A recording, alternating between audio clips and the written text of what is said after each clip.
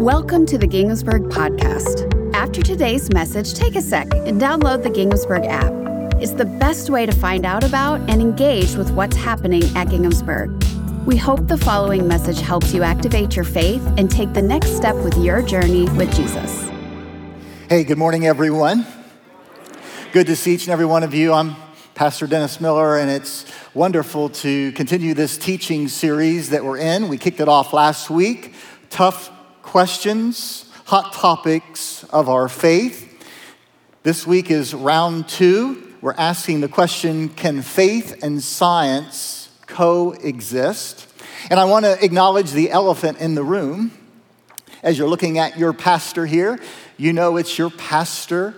I'm a historian and a philosopher. I'm not a scientist, but we have the Word of God, and we have the mind that God has given us. And so let's reason together, says the Lord, and we're in week 2. Some of you receive our Friday emails that go out, and typically I have a devotion in there that I write. And this week, if you read it, you know that I started my devotion by sharing back in the late 1990s, when I was a young pastor in Hamilton, Ohio, just north of Cincinnati. I had a member of our church there at Park Avenue United Methodist Church come to me and say, "Hey, Dennis, I have a friend. He's a retired surgeon from the city. He's very well known in the city. He was just diagnosed with cancer.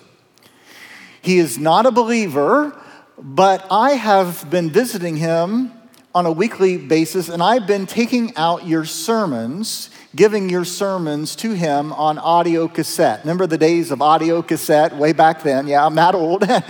And he said that he's enjoying them and he wants to meet you. I said, well, that'll be great. And so I went with my friend. We arranged a time to meet the doctor and his wife. He was very kind. I remember sitting before him, really smart, really encouraging, had a lot of nice words to say. He said, "Pastor, I'm enjoying listening to your stories, to the Bible stories in your sermons."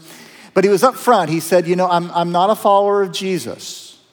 I'm interested, but I'm not there because he says, and he put it this way, I'm a scientist and I believe in science. And of course, I was thinking, and I don't, but I didn't say that. And he said, I'm a scientist and I cannot relate the two. Faith and science do not go together. That was the stumbling block for him. And maybe it's for you as well. We parted ways. He said he'd continue to listen to my messages, and it was a great experience. I never had the opportunity to go back and to see him. I heard later from my friend that he had passed away, and then his wife wanted to see me, and so I went out and I visited with her. But I've thought a lot about that time over 20 years ago for this man who did a lot of good for our city.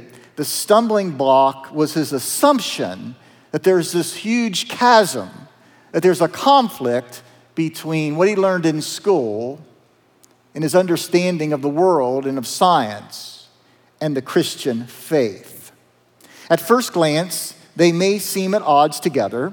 However, I want to say, under closer examination, faith and science not only can be compatible, but they can complement one another. You see, when I look at the world, when I look and think of the universe, when I think of its wonderful unity and its design and its order, how it all fits together, I'm overwhelmed and I'm in awe. And I also see God. I see the handiwork of God. When I look at my iPhone, I think of what it took to put that together. And this is my iWatch, and I'm saying phone, but you know what I mean. But it is a phone, right? Or at least my phone is Bluetooth to it, so I guess I could talk through it. But when I look at this watch, I think, well, it just didn't happen from nothing. As I think about the details, all the things I can't understand about the complexity of this iWatch, it points me to a creator, a greater mind who developed it. That's what the psalmist thought. King David in Psalm chapter 19, when he looked up at the heavens, he thought of God. Let's check out this verse if you have your Bibles, which Dan asked you and you said you did, or follow with me on the screen from Psalm 19, 1-4. The heavens tell the glory of God, the skies display his marvelous craftsmanship. Day after day they continue to speak, and night after night they make him known. They speak without a sound or a word. Their voice is silent in the skies, yet their message has gone out to all the earth and their words to all the world. God has made a home in the heavens for the Son. The Apostle Paul, perhaps thinking of this psalm, writing to the Romans, says we're without excuse. Even those who do not believe, we're not able to justify.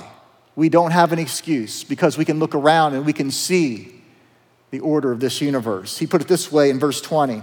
For since the time of the world was created, people have seen the earth, the sky, and all that God made.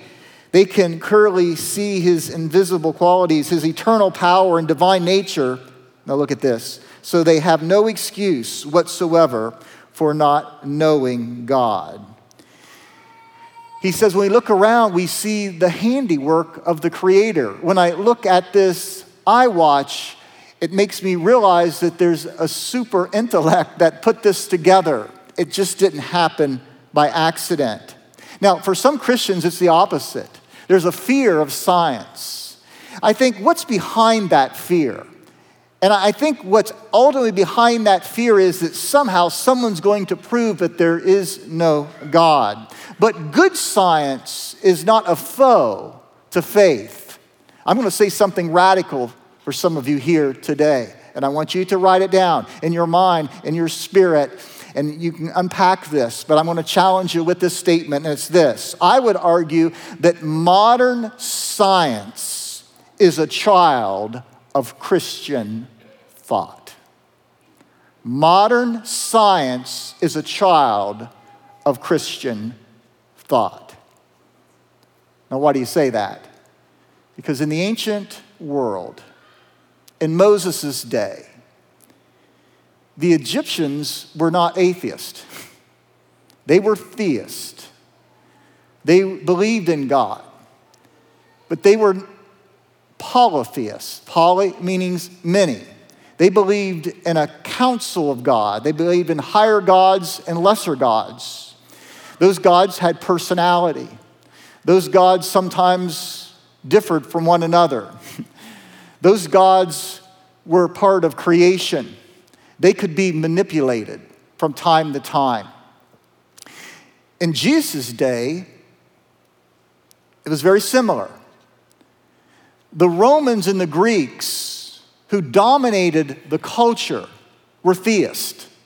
They believed in many gods. They were polytheists. All throughout the Greek-Roman Empire, we see temples and places dedicated to these gods. Sacrifices would take place to appease these gods. These gods could be manipulated depending upon their mood or their feeling towards their subjects. Well, the problem with that is that it's very, very difficult, really impossible to experiment in a world like that, where there are no absolutes, where there are no underlying laws of nature, that you conduct an experiment one day here, but if the God didn't wake up on the right side of the bed over here, things may change. It's impossible. It was the Judeo-Christian belief that came around in a world of polytheism and said, no, there's one God, and God is separate than God's creation. God is not pantheistic. God is outside but transcends the world, the creation. God is other. And this God is a God of order. This God is a God of design. This God is a God of laws. And based upon that premise, we find the development of modern science. Perhaps the greatest scientist of all time was Sir Isaac Newton. Now, Newton lived during the 17th century. He actually wrote more theological books about God than he did about science.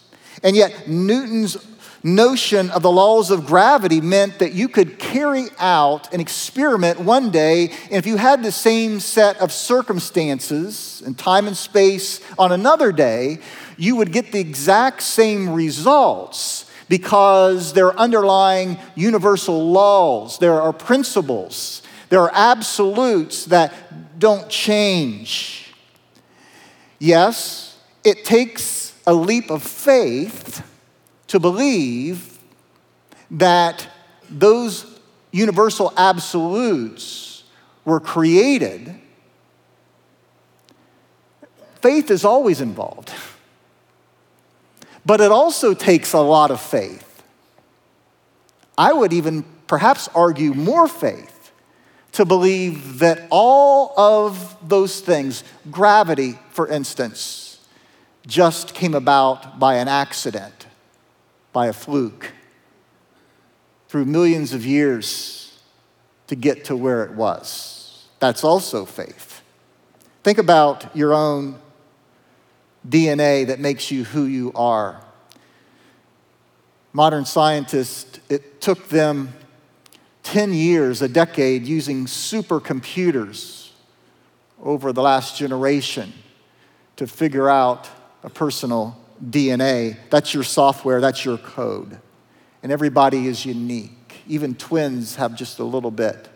I don't fully understand it, I just enjoy reading about it. Let's say, for instance, here's an illustration that works for my mind. Maybe you can understand it. Let's say that I have a can of alphabet soup. Anybody still eat alphabet soup? We ate that when we were kids. And let's say it has all the letters of the alphabet in it. And let's say it has 3 to 4 times all the letters of the alphabet. How long would it take to simmer and cook this alphabet soup for those letters inside to form a complete sentence? No matter the language, just a grammatically complete sentence. Well, your DNA is not a sentence. Your DNA is bigger than an encyclopedia. And that's just you. That's just one of you. There are 1 million people here in the Miami Valley metro. If you take Cincinnati, then you're several million people in the whole metro of Southwest Ohio, each with a unique DNA. 8 billion people on earth, all unique. These odds have led Professor Edwin Cochran, former biologist of Princeton University, to say the probability of life originating from accident is comparable to the probability of the unabridged dictionary resulting from an explosion in a printing factory. But even if you have faith, even if you're a believer, to believe that nothing can originate, that something can originate from nothing, see, I'm getting that confused myself, then where did the soup come from? Where did the original matter come from? Where did the laws come from to make it possible for the formation of life without life?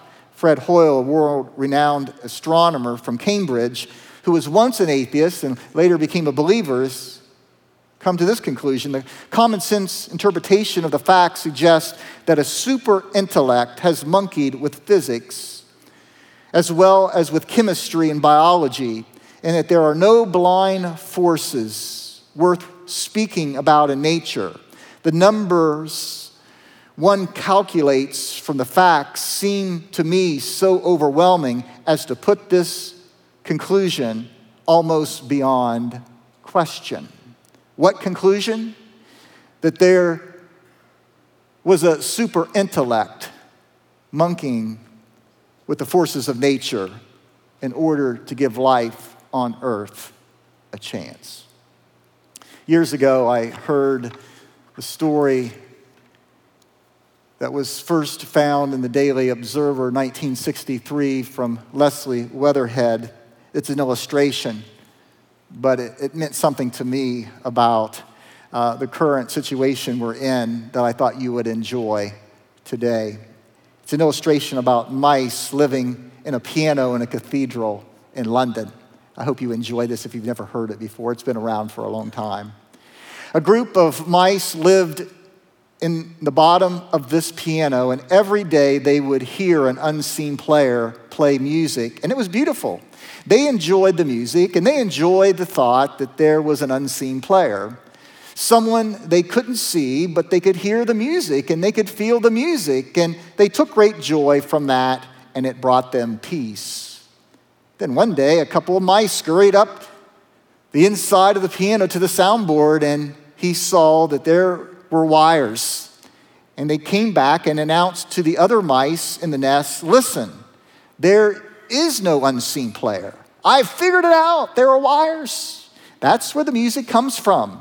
There are long ones, there are short ones, they're thick, they're thin, they vibrate, they make sound. There's no need for an unseen player anymore because we now know where the music comes from.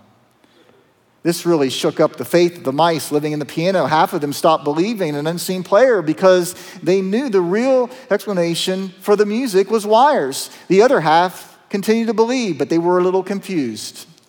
Now, sometime later, another mouse scurried up the side of the piano into the soundboard. They saw, as the music was playing, hammers striking the wires. And they said, now we know the rest of the story. The wires were hard for us to explain, but now we know there are hammers that strike the wires. That's why there is music. You don't have to believe in an unseen player anymore. The answer is hammers and wires. And most of the mice stopped believing in an unseen player. A few still believed, but they were considered to be naive by the rest of the enlightened mice. And every day, the music played on. 2010, Stephen Hawking wrote a best-selling book entitled The Grand Design. Anybody remember that book? It's been over a decade ago. CNN, New York Times, Wall Street Journal reported Hawking's findings in the book. He argued there's no God necessary for the creation of the universe. And Hawking in it explains what he entitles M theory. At least he tries to explain it. He even admits in the book that he doesn't fully understand it, for no one can fully understand M theory. But he explains how M theory and quantum theory are combined and come together. And over millions of billions of years, they produced on their own billions of universes. And everything was created by gravity. No need for God. Stephen Hawking passed away in 2018. And so now he has a fuller understanding of it all. But when I read M theory, I want you to know that I'm fascinated by it. What I can understand, again, I'm a historian or wannabe historian. That's my education, philosophy, theology. But as a layman, this stuff fascinates me. M theory fascinates me. And I think it's really interesting. But it's still all hammers and wires. It's all hammers and wires. And don't misunderstand, I like hammers and wires. But you've just given me the mechanics at all. You've never really told me where the music comes to life. You've never really told me what's beyond mechanics. And you understand that's the job of Western scientists, and it's good. And I praise God for that. I want you to hear that this church appreciates that. We don't ask anyone to check their brains at the door. Yes, there's a leap of faith, but it's not blind faith. Our faith is not based just on a feeling. I mentioned in the first service, every cultist believes they've had an experience. They'll say, I know it's true because I feel it. but even every cult or other religion has that same view as well. There has to be something that undergirds us, that's rooted in reality, friends. One of those things, by the way, is an empty tomb. Jesus is alive today, but that's for the future message. But I am glad that scientists attempt, sometimes they're wrong, but other times they're right, but I'm glad that they attempt to understand the mechanics, the hammers and wires. Aren't you glad that scientists historically did not stop with the God explanation? Oh, Pastor, you're a virgin on heresy. What do you mean by that? I'm glad. Can you imagine every time a scientist came up against something they didn't understand, they said, well, let's not try to understand it, it's just God. Can you imagine where we would be? Now, let me tell you now about history, something I do know. Galileo, the date was June 22nd, 1633. I'm so glad that Galileo didn't stop with just the, let's not worry about it, it's just God. On that day, the Roman Catholic Church pronounced Galileo as a heretic for promoting the shocking notion that the earth moves around the sun along the other planets of our solar system. This was heresy because everyone knew, including the church, had made decrees that the earth was the center of the universe, that everything, all the stars, moved around the earth. See, sometimes the church gets it wrong, friends, and we have to admit, God didn't get it wrong. Amen? God created this solar system. God created the universe, we believe. But the church got it wrong. 400 years later, hardly anyone would argue, people of faith and people not of faith, that the earth is the center of the universe. Our earth revolves around the sun, which there are many different suns and stars with planets who move around them. I'm grateful for scientists for the work they do, Christians and non-Christians, because they help us to understand the glory. God of wonders beyond our galaxy, you're holy. And what that means is you're set apart, you're different from me. I'm overwhelmed in your majesty and in awe of who you are. And the more I learn about how everything fits together, and even inside of me, my DNA, I'm amazed. And yet you would know my name. And so, friends, what we need to know is that science is not a foe of faith. Now, there's bad science, and that's why people continue to grow and learn. But unlike the church's reaction to Galileo in the Middle Ages, good science is not a threat to our understanding of truth. Next week, I'm going to talk about why we can trust the Bible and know it's true. But what you need to know is this. Science and faith, they run parallel. Science attempts to answer the question, how? Faith answers the question, who and why? Science answers how, or attempts to. Faith and truth answer the question, who and why. Ultimately, it comes down to a question of faith. Either way, as I said last week, even atheists, that there's a decision there. You looked at the data, you looked at your experience, and you said, this is what I believe. As a believer, as a follower of Jesus, I look at the evidence, I look at my own personal experience, and I make a decision to place my stake in the ground. And I say, I believe. Either you believe that you're a result, not just the world, but you're a result of random chance. You're a cosmic accident. You are a biological fluke. You're just here for a moment in time, in an eternity, a blip in time. It's a survival of the fittest. There's no really answer or remedy to suffering. That's the way the ball bounces. As I mentioned last week, this is the weak point of atheism. Or I believe there is a God, there is a super intellect that has created the stars in the sky, who has created a perfect design, an order of the universe.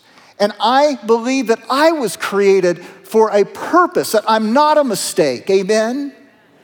That I'm not a fluke, that I was created for a purpose. I am God's handiwork, the Bible says in Ephesians chapter 2, created in Christ Jesus for a reason. This God who created the heavens and the earth also knows my name, knows my story, knows the number of hairs on my head. Wow. And if you're Chris Wingfield, they're not too hard for God to know or Tim Wilson. Sorry, guys. You guys look good. These are the good-looking guys of our group. I asked him if I could have permission, at least Chris, right? Amen. Let's give him some praise for Jesus. I want to say that God knows. I'm almost through. I know some of you are getting hungry here. We'll still beat the Baptist to Bob Evans. They're going longer today.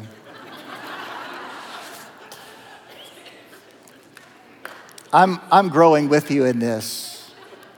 Here, let me tell you this.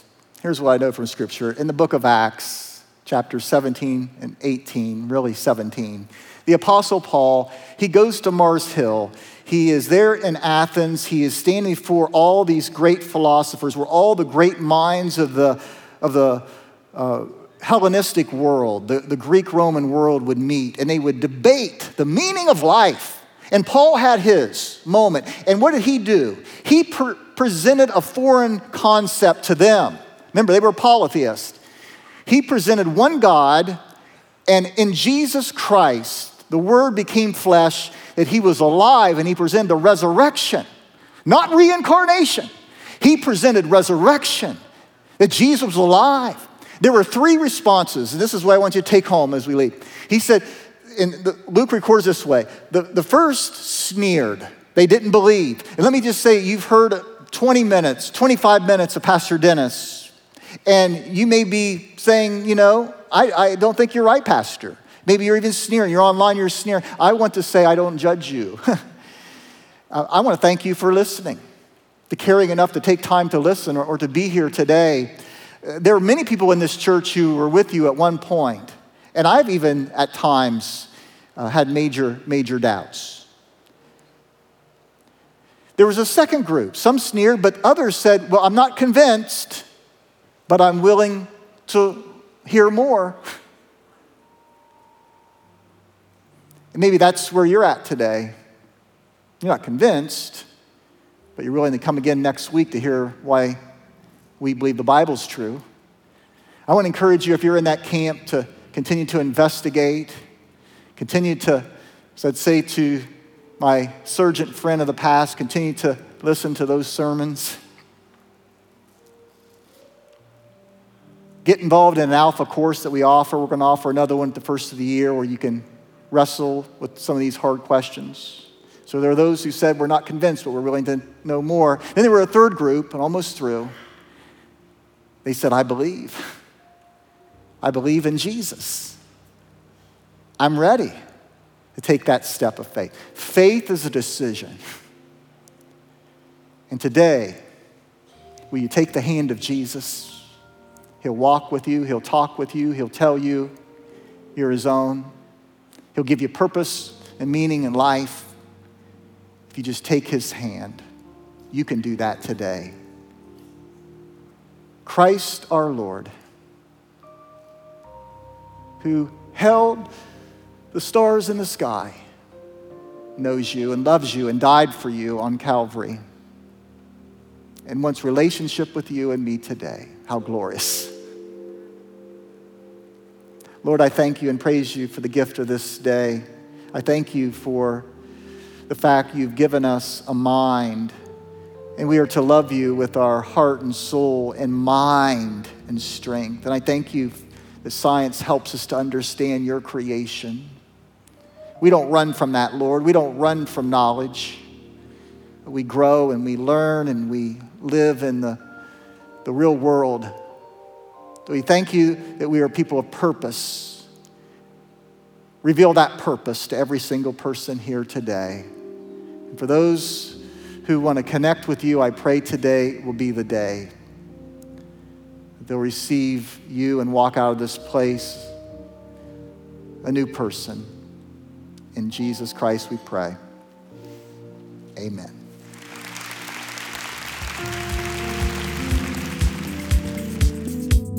I hope you enjoyed today's message.